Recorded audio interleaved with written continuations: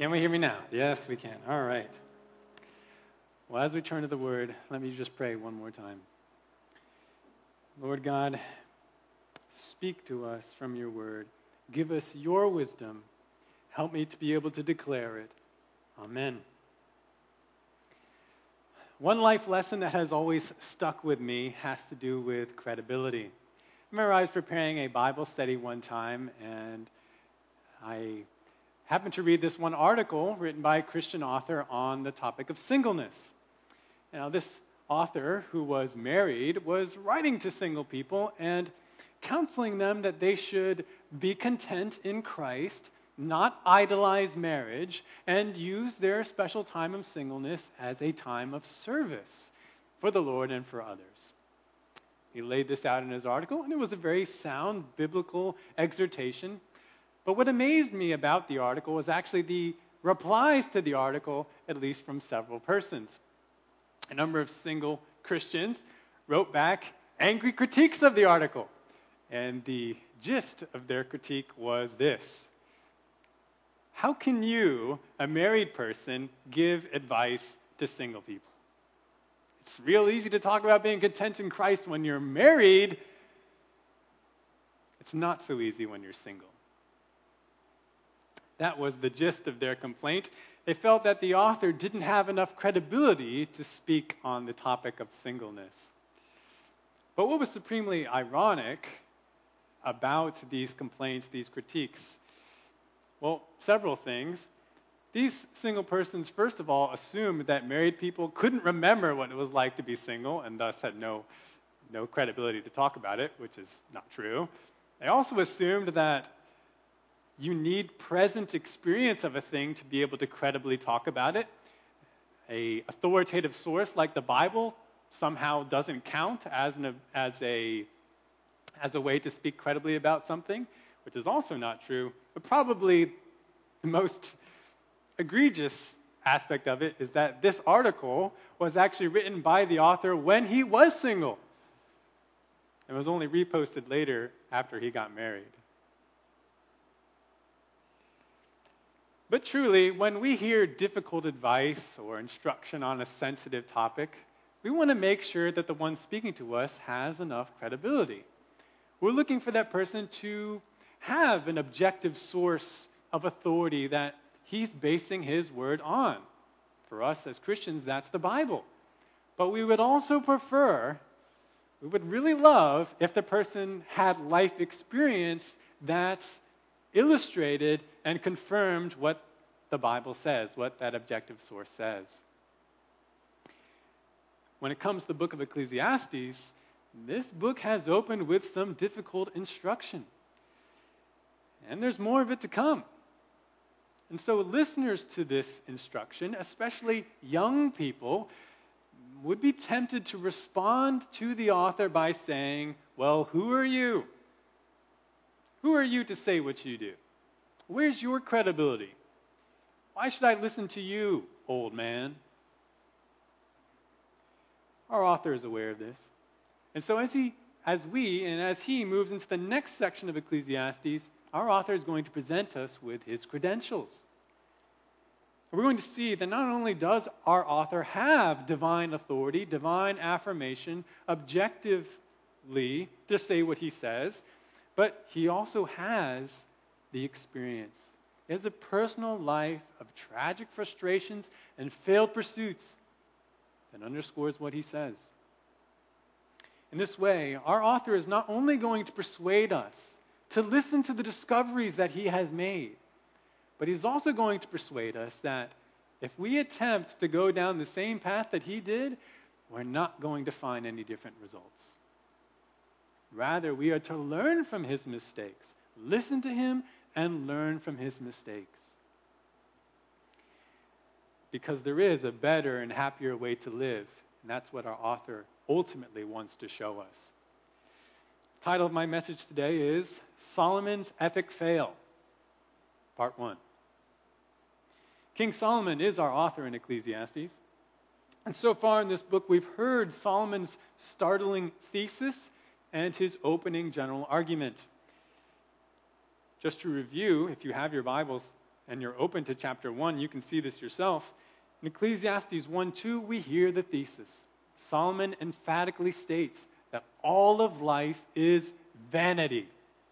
Literally, vapor. The word is havel in Hebrew. All of life, everything in it, is like a breath of air, a puff of smoke. It's insubstantial. It's impermanent, just goes away quickly, and it's ultimately incomprehensible. You just can't understand it or wrap your hands around it, your mind around it. This is the thesis, and Solomon immediately supported this startling assertion by directing us just to observe the world around us, which is what we see in Ecclesiastes 1:3-11. He says, "Look, the earth toils in an unsatisfying circle. Man toils in the same unsatisfying circle. Man experiences nothing truly new, and man doesn't remember the past." This is observable, people. So, can man find any true gain, lasting profit in this world to make his toil all worth it? Solomon says, no. It's obvious. Just look around. It's all vanity. Now, this is all foundational material. I've said this before, but this is all foundational material for what's to come in Ecclesiastes. Solomon has to break down our wrong ideas about work, about wisdom, about joy, before he can build them back up again.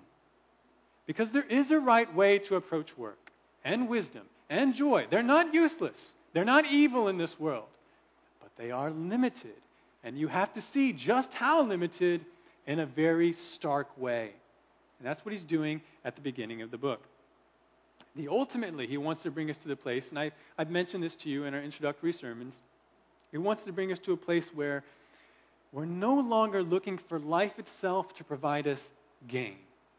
Not looking for profit from this world, but actually gain in God. And thus, life becomes to us a gift that we humbly enjoy rather than a means to gain. But with all this foundational material, with this opening argument, Solomon then proceeds to a second argument. This is, I would say, still part of the foundation. And this second argument, it appears in our next section of text, kind of a long section from chapter 1, verse 12 to chapter 2, verse 26. And this is an argument by way of personal testimony. Solomon's going to share with us about his own life. We are going to hear from this passage that Solomon has chosen to conduct his life like a laboratory. He's going to use himself and his own experiences to specifically test wisdom and to test joy to see if there's a way to leverage those to lasting profit in this world. And he's going to share with us not only what his experiments were, but the results that he got. We can summarize what the message will be in this upcoming long section in this way.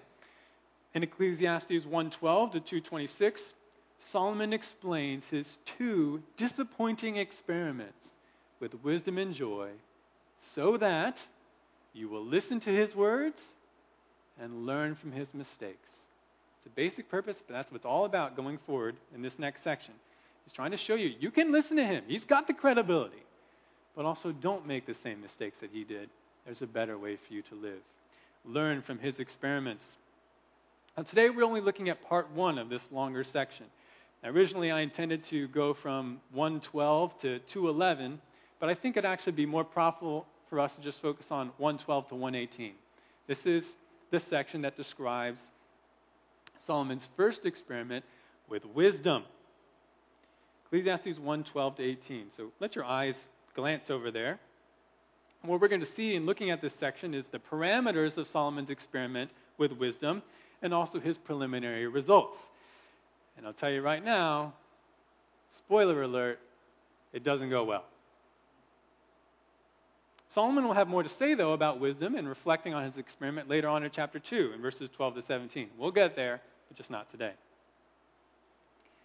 So here we see, and we'll read through it verse by verse in a moment. In chapter 1, verse 12 to 18, Solomon's experiment, his epic experiment with wisdom.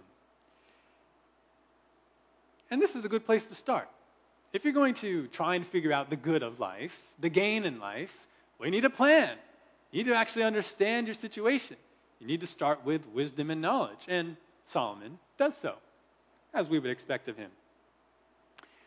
Now, I say this as his experiment with wisdom, but we better define that term before we go on. Because, well, what comes into your mind when you think of wisdom in the Bible? You're probably thinking of godly wisdom. The fear of the Lord is the beginning of wisdom, right? Say the Psalms and Proverbs. And you make a distinction in your mind between knowledge and wisdom. Yeah, that guy's intelligent. He knows a lot, but he's not wise because he doesn't follow God. Now, it's true, the Bible does speak of a kind of wisdom like this. But it also speaks more broadly about wisdom. And that's actually what we see in Ecclesiastes.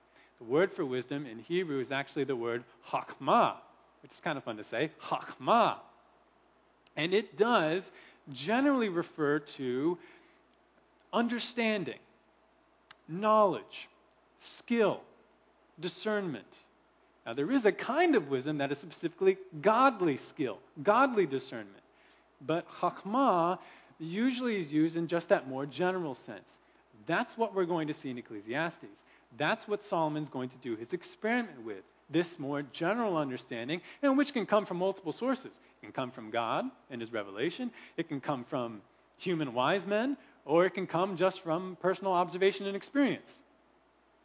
He's going to use this discernment that he has and that he's amassed to conduct an experiment. It's important that we see this because otherwise we'll get confused later on when Solomon uses wisdom that actually goes against God. That's because it's the broader sense of wisdom.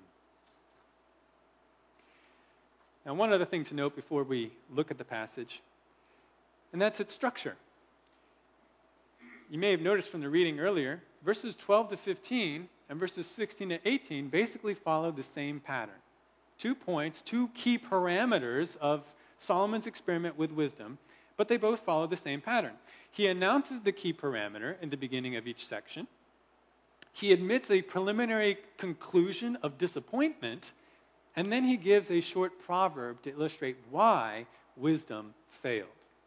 So we're going to see that in each one of those 2 sections, and they'll basically be the 2 points of the sermon today. Here's the main idea of our smaller passage. We've seen the main idea of the larger section, but the main idea of the smaller passage is this. Solomon's failures in his epic quest for wisdom show us the vanity of pursuing knowledge as a means of lasting gain in our fallen world. That's the main idea. I'll say it again. Solomon's failures in his epic quest for wisdom show us the vanity of pursuing knowledge as a means of lasting gain in a fallen world. Let's take a look at the first key parameter of Solomon's experiment with wisdom, and this is in verses 12 to 15.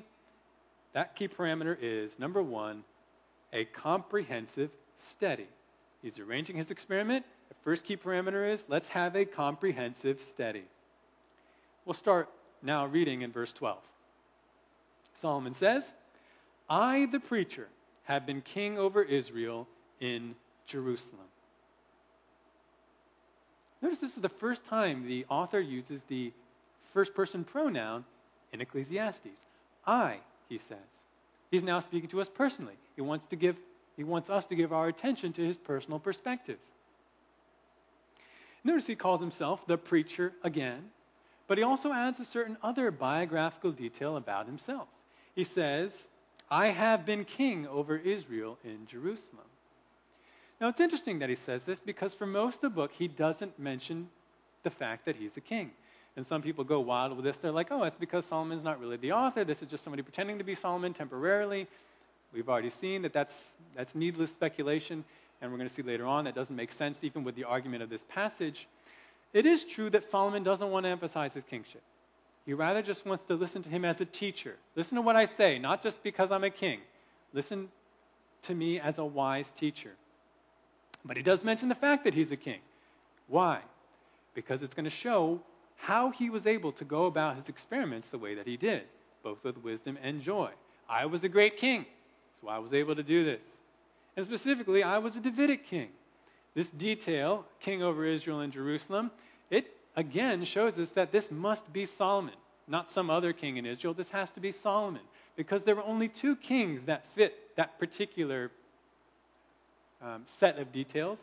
Over Israel, so he ruled over all Israel and the northern tribes, but from Jerusalem. Only David and Solomon did that. And the other details that we'll see in this book, they fit Solomon better than David. So this is why we say King Solomon of Israel, son of David, is our author. He's the one who wrote Ecclesiastes. So he has to mention to us that he's a king. Don't focus on that, he says. Focus on me as a preacher. But what did King Solomon choose to undertake? Look at verse 13. Just at the beginning part. He says, "And I set my mind to seek and explore by wisdom concerning all that has been done under heaven." Solomon says, I set my mind, literally I set my heart. I firmly decided, I devoted myself. To do what? To seek and explore by wisdom.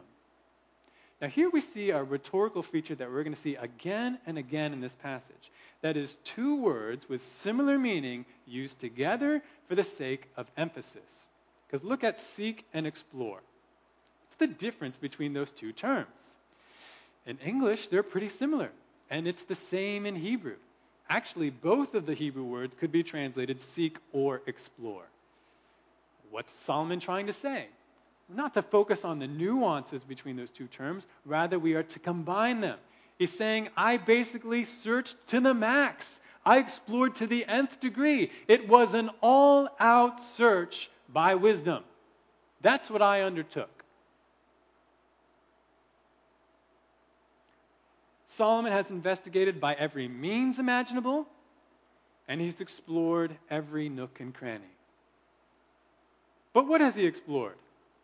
He tells us, all that has been done under heaven. What does that mean? Well, basically, everything. Everything that there is or that happens in this world. He says, I've sought it out. This includes what man does and has done, but also what happens to man and what just happens in the world by itself. Solomon's testifying to us here in verse 13 that he devoted himself. He set his heart, set his mind to discover everything that there was to discover about life in this world. All out search to know everything. That's a pretty epic undertaking, wouldn't you say? I mean, can you really do it, Solomon? How amazing, how titanic, how grand. But then notice what Solomon immediately adds in verse 13, second part. He says, it is a grievous task which God has given to the sons of men to be afflicted with. Well, immediately we're faced with a little interpretive issue related to the pronoun in the beginning of the second half of verse 13. It says, it is a grievous task. What is it?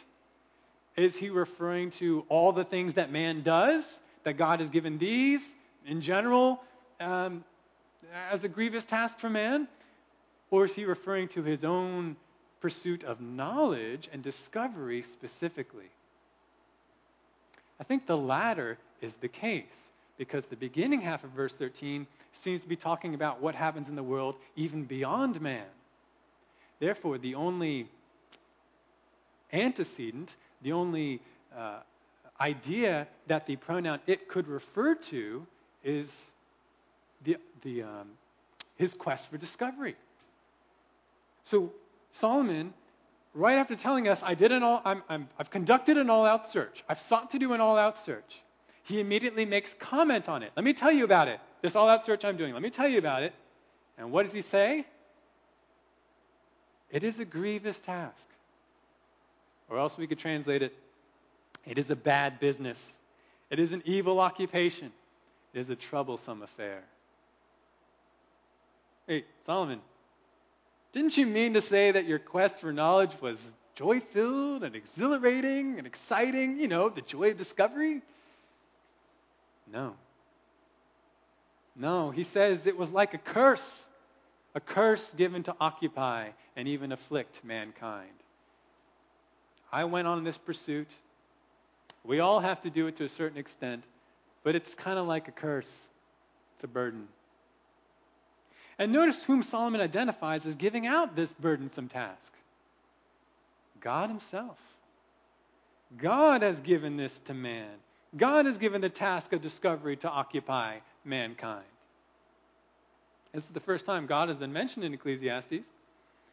And the title here for God is Elohim, powerful one. This is the name that we're going to see for God throughout the book. Solomon never refers to God as Yahweh in Ecclesiastes. Not that he has anything necessarily against that title, he just chooses to use Elohim. It's more universal that way. So Elohim, God, why has God given this grievous task of study and discovery to mankind? Solomon doesn't say. And we shouldn't assume that Solomon is charging God with fault in saying this. Actually, what's interesting is that by mentioning that God himself has occupied man with this task, it suggests purpose. This wasn't some accident. This wasn't some chance thing that man has to do this. This was intended by God, purposefully. Why? Well, surely it has something to do with the fall and God's judgment on man's sin, the futility that came with that. But might there also be some ultimate good goal in mind in making man subject to a frustrating search? Maybe to point him to something greater. Certainly, though, we're already seeing that the outlook of Solomon's all-out search is a little pessimistic. He says, yep, I've conducted an all-out search, and I tell you it was a grievous task. In fact, we see a preliminary conclusion for this experiment with wisdom in verse 14. Look at what he says there. I have seen all the works which have been done under the sun, and behold, all is vanity and striving after wind. Notice again the testimony Solomon gives to the comprehensiveness of his search. How many of the works, how many of the happenings has Solomon seen under the sun? All of them. He says, you show me something, I already know about it. You can't bring something before me I haven't already checked out. I've seen it all. I've studied it all. And you know what the verdict is? Behold, Solomon says, look, see it for yourself. Bring it vividly before your own eyes. All is vanity and striving after wind. We've seen the phrase all is vanity before, Ecclesiastes 1:12 or 1:2. He's saying all is havel, all is vapor. It's something you can't grasp, you can't keep. Everything in the world is like that, Solomon says. I know because I've studied it. But then Solomon adds a parallel phrase to this vanity idea for emphasis. He says everything under the sun, every work, everything that happens is striving or chasing after the wind. That's a phrase we've probably heard a lot. But just think about what a great image, what a perfect image to epitomize a futile and fruitless pursuit. Even though you can't see the wind, you can feel it. You can see its effects. But could you ever catch the wind? This is a goal that only a naive child would attempt. I mean, because even if you knew where the wind was going and were following it, could you ever catch up to it? And if you could catch up to it, could you grab hold of it? And if you could grab hold of it, could you keep hold of it? And if you could keep hold of it, what would you have? Nothing but air.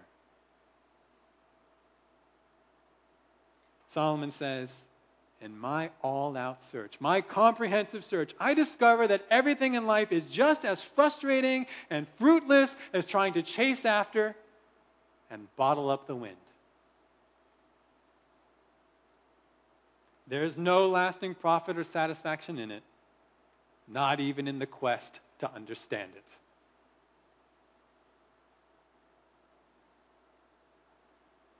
As a little punctuation to this first part of Solomon's experiment with wisdom, Solomon gives a short proverb in verse 15. Look at what he says there. What is crooked cannot be straightened, and what is lacking cannot be counted. Like many proverbs, the meaning of the statement is not clear at first, but it's meant to be pondered, thought about, meditated on. What strikes me as particularly interesting about this proverb, though, is that it conflicts with what were some common sayings at the time. For example, there was an Egyptian proverb that said something like the following: a crooked stick can be made straight with careful effort. Hey, how optimistic, right? And apparently this proverb was used as an encouragement to teachers who had dull or unruly students. Yes, I know little Moshe is a problem child in your class, but given enough patience and effort, you can set him straight. Solomon's proverb expresses the opposite sentiment. Sometimes, friend, no matter how hard you try, you just can't straighten out Moshe. What is crooked cannot be made straight. But Solomon doesn't have simple pedagogy in mind. We've seen up to this point, just from verses 13 to 14, he's talking about everything that happens under heaven. All is vanity, Solomon says, and it's a fitting application of a certain proverb. In other words, Solomon is saying of life in general, there are problems, even the most fundamental problems of this world, that cannot be fixed, no matter how hard you try and no matter how much you know. What is crooked cannot be straightened. You just have to accept it. As for the second half of verse 15's proverb, we don't know of any parallels in the ancient world. And the meaning is even more puzzling than the first half because it seems so obvious. The truth seems so obvious. Well, of course you cannot count what is not there. Duh. So what does Solomon mean by this? Well, again, think about the context of what he's shared with us just this far. His experiment with wisdom, his all-out search for everything that is under the sun. In a sense, this experiment, this search, it's Solomon trying to count up the world, to assess it, calculate it, crunch the numbers, punch in the data. Except he's realized there's a big hole in the data. Not a nothing, not a zero, but a deficit, a lack, a negative. But how does one account for a lack and use it to calculate the rest of the data when one does not even know what the lack is? It's like if someone were to steal a precious jewel from you that had never been valued. Do you really know what you had lost? How will an insurance company be able to reimburse you? They don't have an ability to assess what you lost. Or it's like trying to solve a crime with a key piece of information missing. You know that a crime took place, but the investigation can't move forward until that key information that is lacking is provided. Applying this idea to life, Solomon is saying, though you do a thorough investigation of the world and its mysteries, you will discover that some solutions remain out of reach. There's knowledge missing that cannot be recovered, knowledge that you need. You know there's a lack, but you cannot count it or use it to find the greater answers.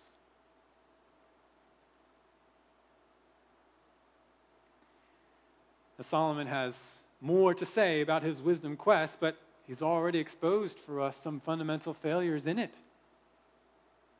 He says, my all-out search for wisdom only showed me how vaporous and profitless everything in the world is.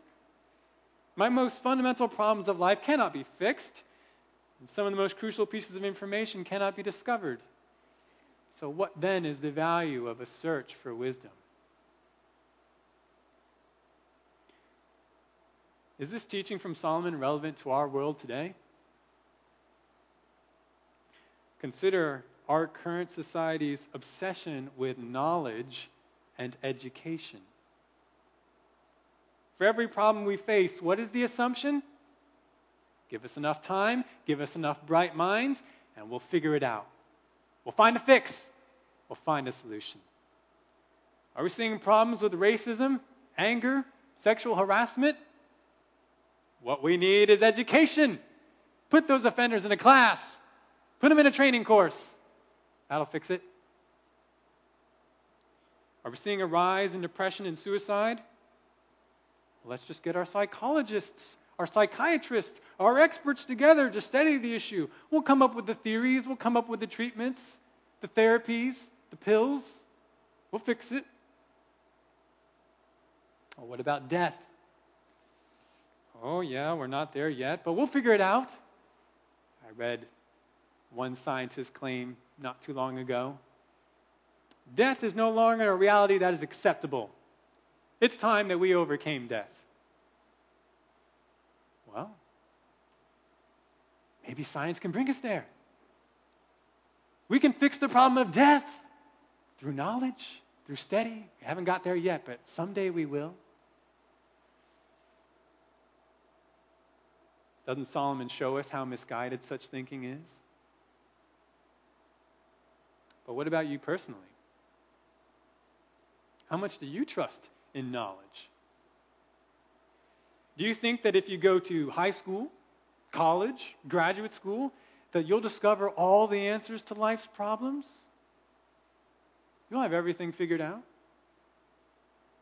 Or do you think that if you just study the Bible enough Christian books, enough parenting books, then you can make sure that every one of your children turns out well and becomes a Christian? Or do you think that if you just read and read and read and read and read all the books, that you'll discover some secret, some outlook, some viewpoint, some philosophy that will satisfy your soul? Hey, yeah, those philosophers, they say a bunch of interesting things. Maybe they can show me how to have happiness and fulfillment in life. Just got to keep reading.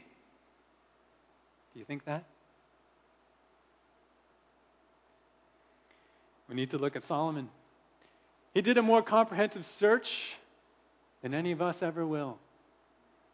And he concluded, friends, whatever you're looking for is not there. Unless we say, oh, but Solomon, you lived 3,000 years ago. There's a lot new stuff today. There's more for us to study. Remember what he said in Ecclesiastes 1:9. There's nothing new under the sun. Upgraded versions, different combinations, but I've already seen it. So the first parameter of Solomon's wisdom experiment is a comprehensive study. Now let's look at the second key parameter in verses 16 to 18. That is a consummate student. Consummate meaning superb, supreme, the best, unsurpassed, perfect. This experiment included a consummate student. Look at verse 16. I said to myself, behold, I have magnified and increased wisdom more than all who were over Jerusalem before me, and my mind has observed a wealth of wisdom and knowledge. Solomon switches here from discussing the epic bounds of his study to the epic preparation of himself as a learner.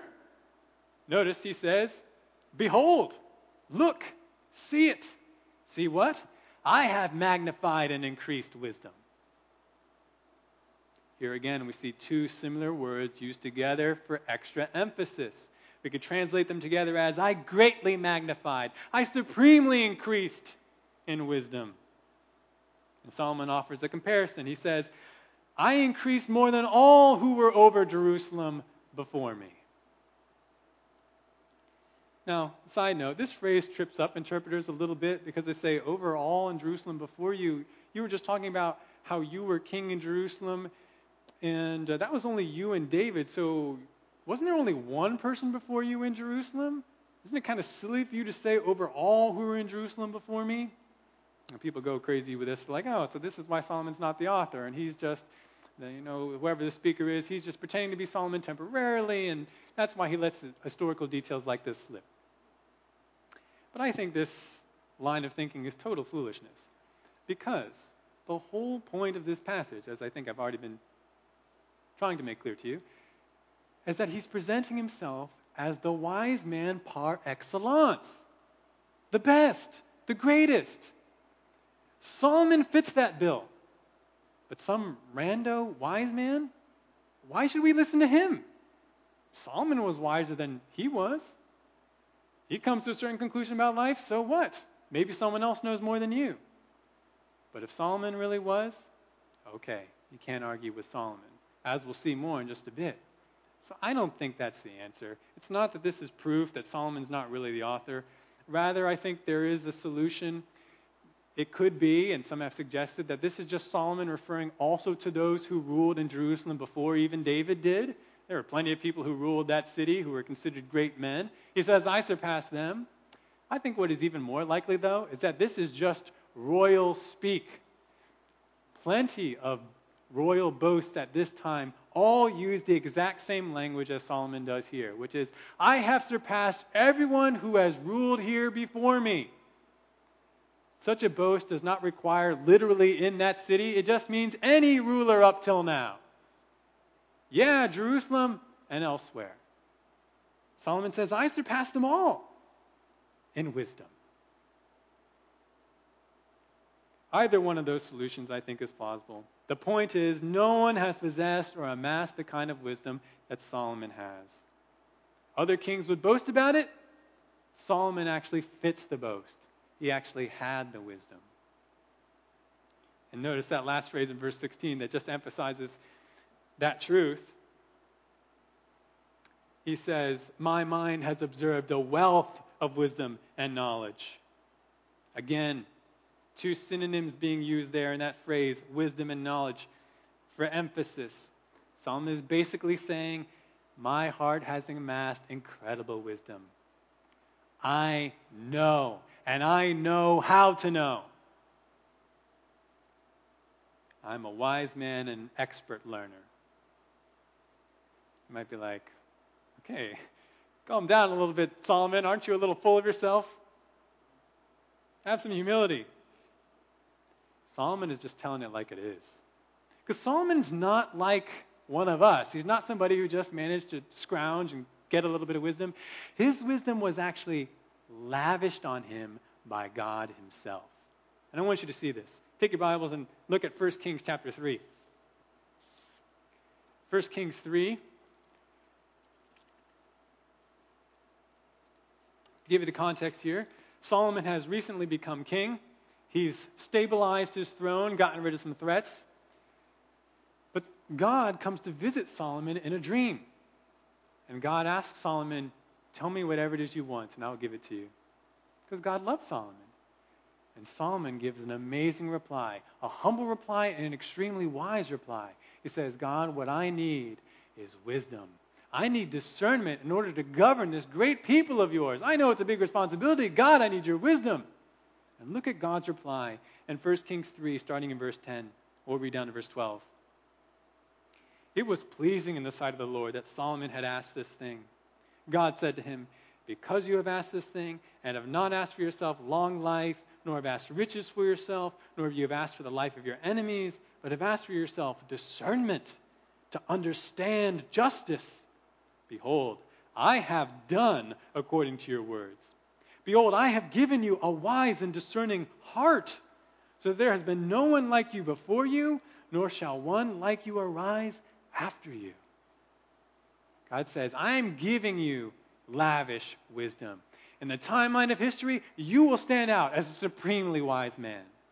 And this is illustrated if you just go further on in the chapter with this jaw-dropping verdict that Solomon gives over two harlots who are arguing over a baby. Or if you go further into chapter 4, and the end of chapter 4, you just hear about the amazing breadth of Solomon's knowledge. He's writing songs, he's writing proverbs, he's talking about trees and animals, he has been kings and dignitaries from all over the world visit his court just to listen to him and talk with him and ask him questions. He truly was the wise man par excellence.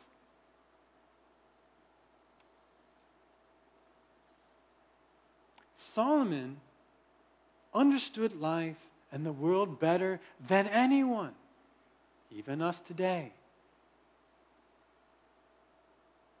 And having amassed such a trove of wisdom, you can go back to Ecclesiastes now. Having amassed such a trove of wisdom, look at what Solomon's experiment further consisted of in Ecclesiastes 1:17, the first part. And he says, "And I set my mind to know wisdom and to know madness and folly." Now this is interesting. There's that phrase again, I set my mind. I firmly decided, I committed myself. To what, Solomon? To wisdom, to know wisdom. All right, we've seen that. But now notice the second part. And to know madness and folly. All right, what's the difference between madness and folly? You guessed it. Here again we have two terms that are pretty synonymous, used together for emphasis. He's saying, I made it my goal to understand the most insane and even foolish things. Even sinful things. I wanted to know and have understanding of that, along with wisdom. Now, to that we might ask, well, what do you mean, Solomon? Are you saying that you're just looking at this from the outside, like a Christian apologist might? We study Islam or we study Catholicism from the outside because we're trying to get the word to people inside. Is that what you're talking about, Solomon? Or are you saying that you went in to get knowledge from the inside? You participated in it. You experienced it. Actually, I think the answer is both.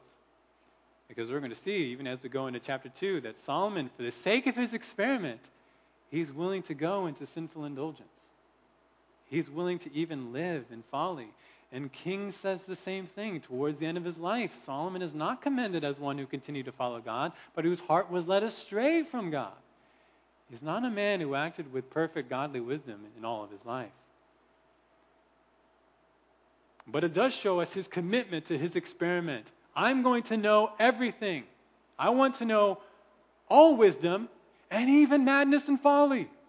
Even the most insane ideas. I want to know them. I want to understand them and I want to experience them. To see what good there is in them for man. Solomon clearly then is the consummate learner, the supreme student. He wants to thoroughly understand wisdom and folly so that he might see what gain there is for mankind. And could anybody have set up the experiment better than he did? A more comprehensive study? A more consummate student? This is truly epic. He's like a champion of knowledge, an ultimate champion on an ultimate quest. None of us will be able to top what Solomon is doing. And whatever the results are, none of us will be able to contradict them. We're kind of just like cheerleaders sitting on the sideline who shout, Solomon, Solomon, he's our man. If he can't do it, no one can. But could Solomon do it?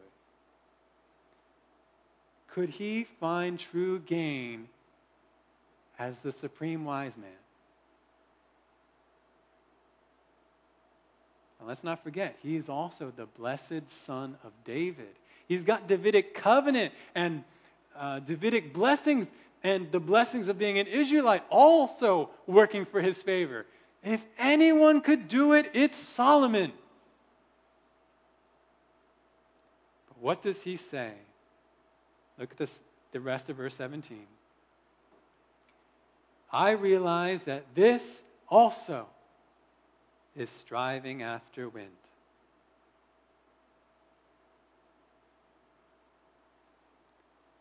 What a failure. What a defeat. What an epic fall. Man's champion of wisdom confesses he couldn't find any gain. He only found that his efforts and his amassed knowledge was as useless as chasing the wind. Solomon, how? How could this happen? How could even you fail when you were the best?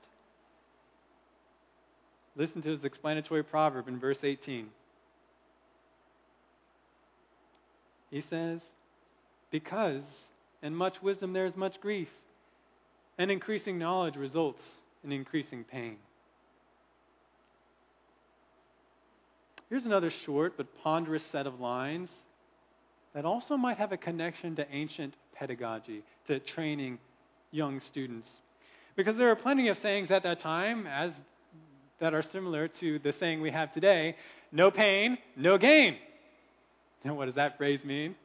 Well, Sonny, it's going to hurt a little bit, but in the end, you're going to get something good for it. Yes, I know this learning is hard, that homework is hard, that studying is hard, but keep going, because in the end, you'll find gain.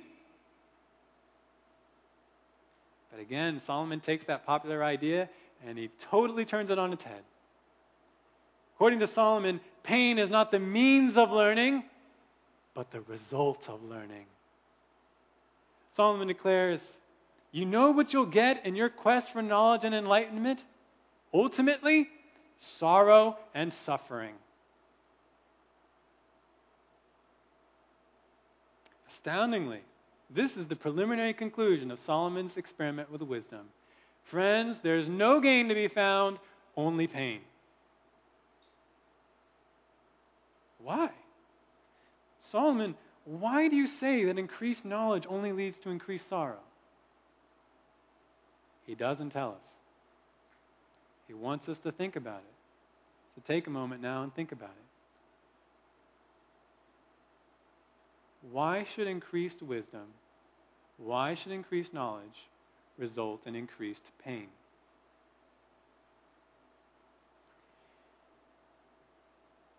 One writer I read mentioned an image he never forgot. He was attending a college party, and he noticed a brilliant philosophy student sitting on one side, up against the wall. This philosophy student had a bottle of vodka in one hand and was rhythmically banging his head against the wall.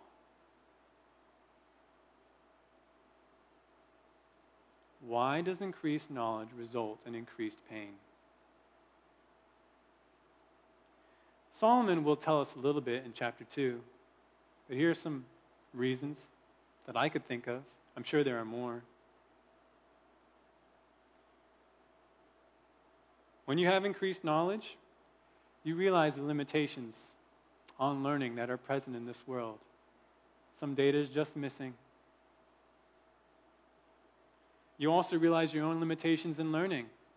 You want to learn, you try to learn, but some things are just too hard for you. Or you learn it and then you forget it. You ever notice that? You also realize just how much evil, folly, and suffering exists in this world. What's one of the most common types of stories that we see? Coming of age, right? But these are kind of bittersweet stories or films, because when you learn more about the world, yeah, you need to in order to get by, but it's a sad realization, because you just discover how much evil and danger and frustration there is. I know one instance in my life that really drove this home to me was when I studied the history of modern China. I'm into history. I like to study history, and I realized I didn't really know anything about China's history, and I found this one excellent course about it. And I was really excited. I want to learn more, get a better knowledge of the world. But as I learned what actually happened in China to create the modern state, I was filled with sorrow.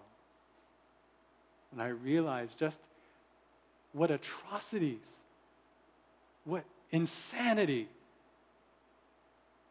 has been pursued for the sake of some gain. Someone had a great idea that he thought would bring gain. And to bring it about, he and others sacrificed millions of human lives. That wasn't something that I learned about and I said, oh, I'm glad I know that. It made me very sorrowful. This is what increasing knowledge does. Ultimately, Knowledge brings pain and suffering because you realize that it won't bring you true gain. And all your effort to find true gain through knowledge is waste.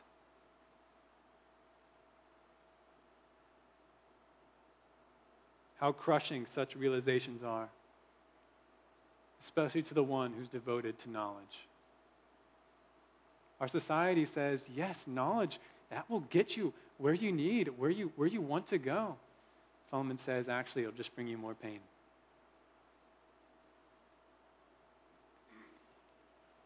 People in the world taste this truth now and then, and it drives them to despair. What about you? Have you realized the truth of what Solomon was presenting to us?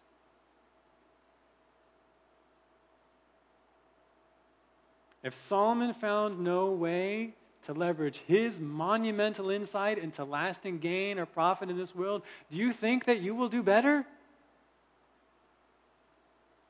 No, I think I got an idea, Solomon. That'll work. Don't be so foolish.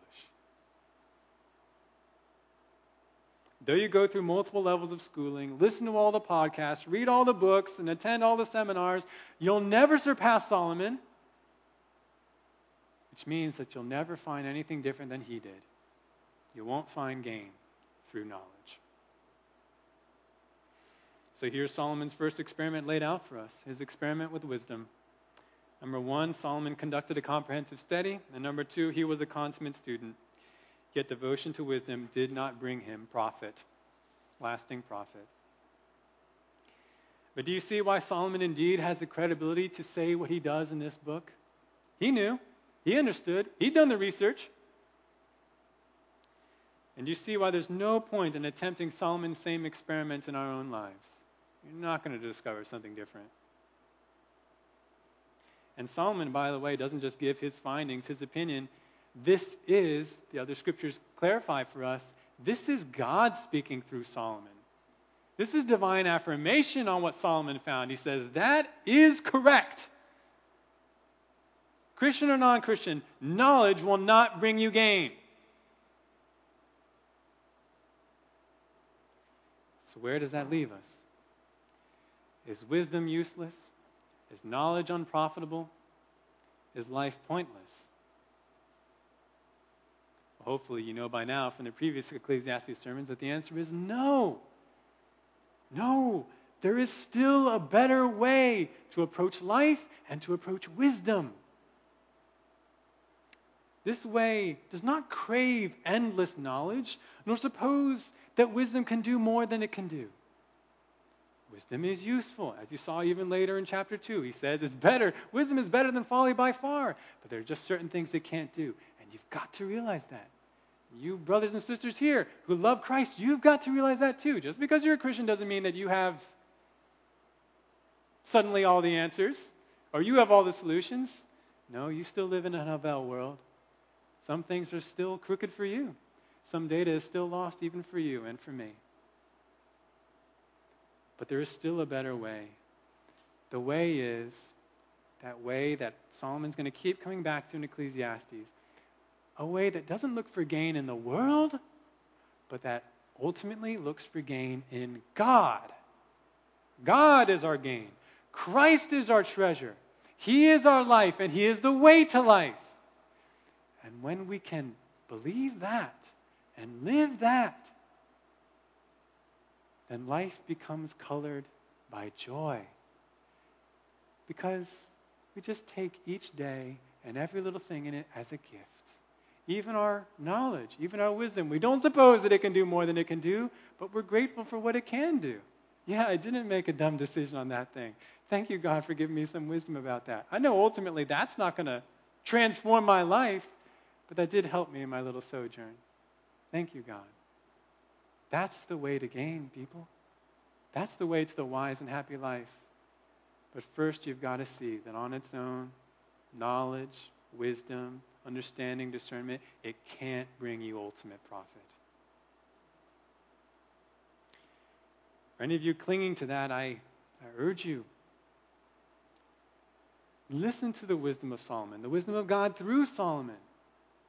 And listen to what the New Testament says about Christ 1 Corinthians 1:30-31 says, "But by his doing you are in Christ Jesus, who became to us wisdom from God, and righteousness, and sanctification, and redemption, so that just as it is written, let him who boasts, boast in the Lord." The way to wisdom is to humbly live in gratitude and fear before God, which ultimately finds its culmination in Christ. Do you have the wisdom of Christ? That's the only way to true gain. Solomon has more to say about wisdom, and we'll get to that. But first, he wants to tell us about another experiment that he conducted, an experiment with joy or pleasure, which is what we'll talk about next time we're in Ecclesiastes. Let's close in prayer. Heavenly Father, we thank you for your word. We thank you for how you show us how even knowledge itself, wisdom itself was limited, and how you yet show us a greater wisdom, a wisdom that culminates in Christ. Lord, the wise way to live is in humble fear of you, not in independence, even in our thinking, but Lord, actually dependence on you. For Lord, any here who are not doing that, who insist they've discovered some secret, they know they can find some secret on the truly happy and wise life, I pray that they would give that up. They'd repent of that foolish way of thinking, and they'd listen to you and your kind words from Ecclesiastes.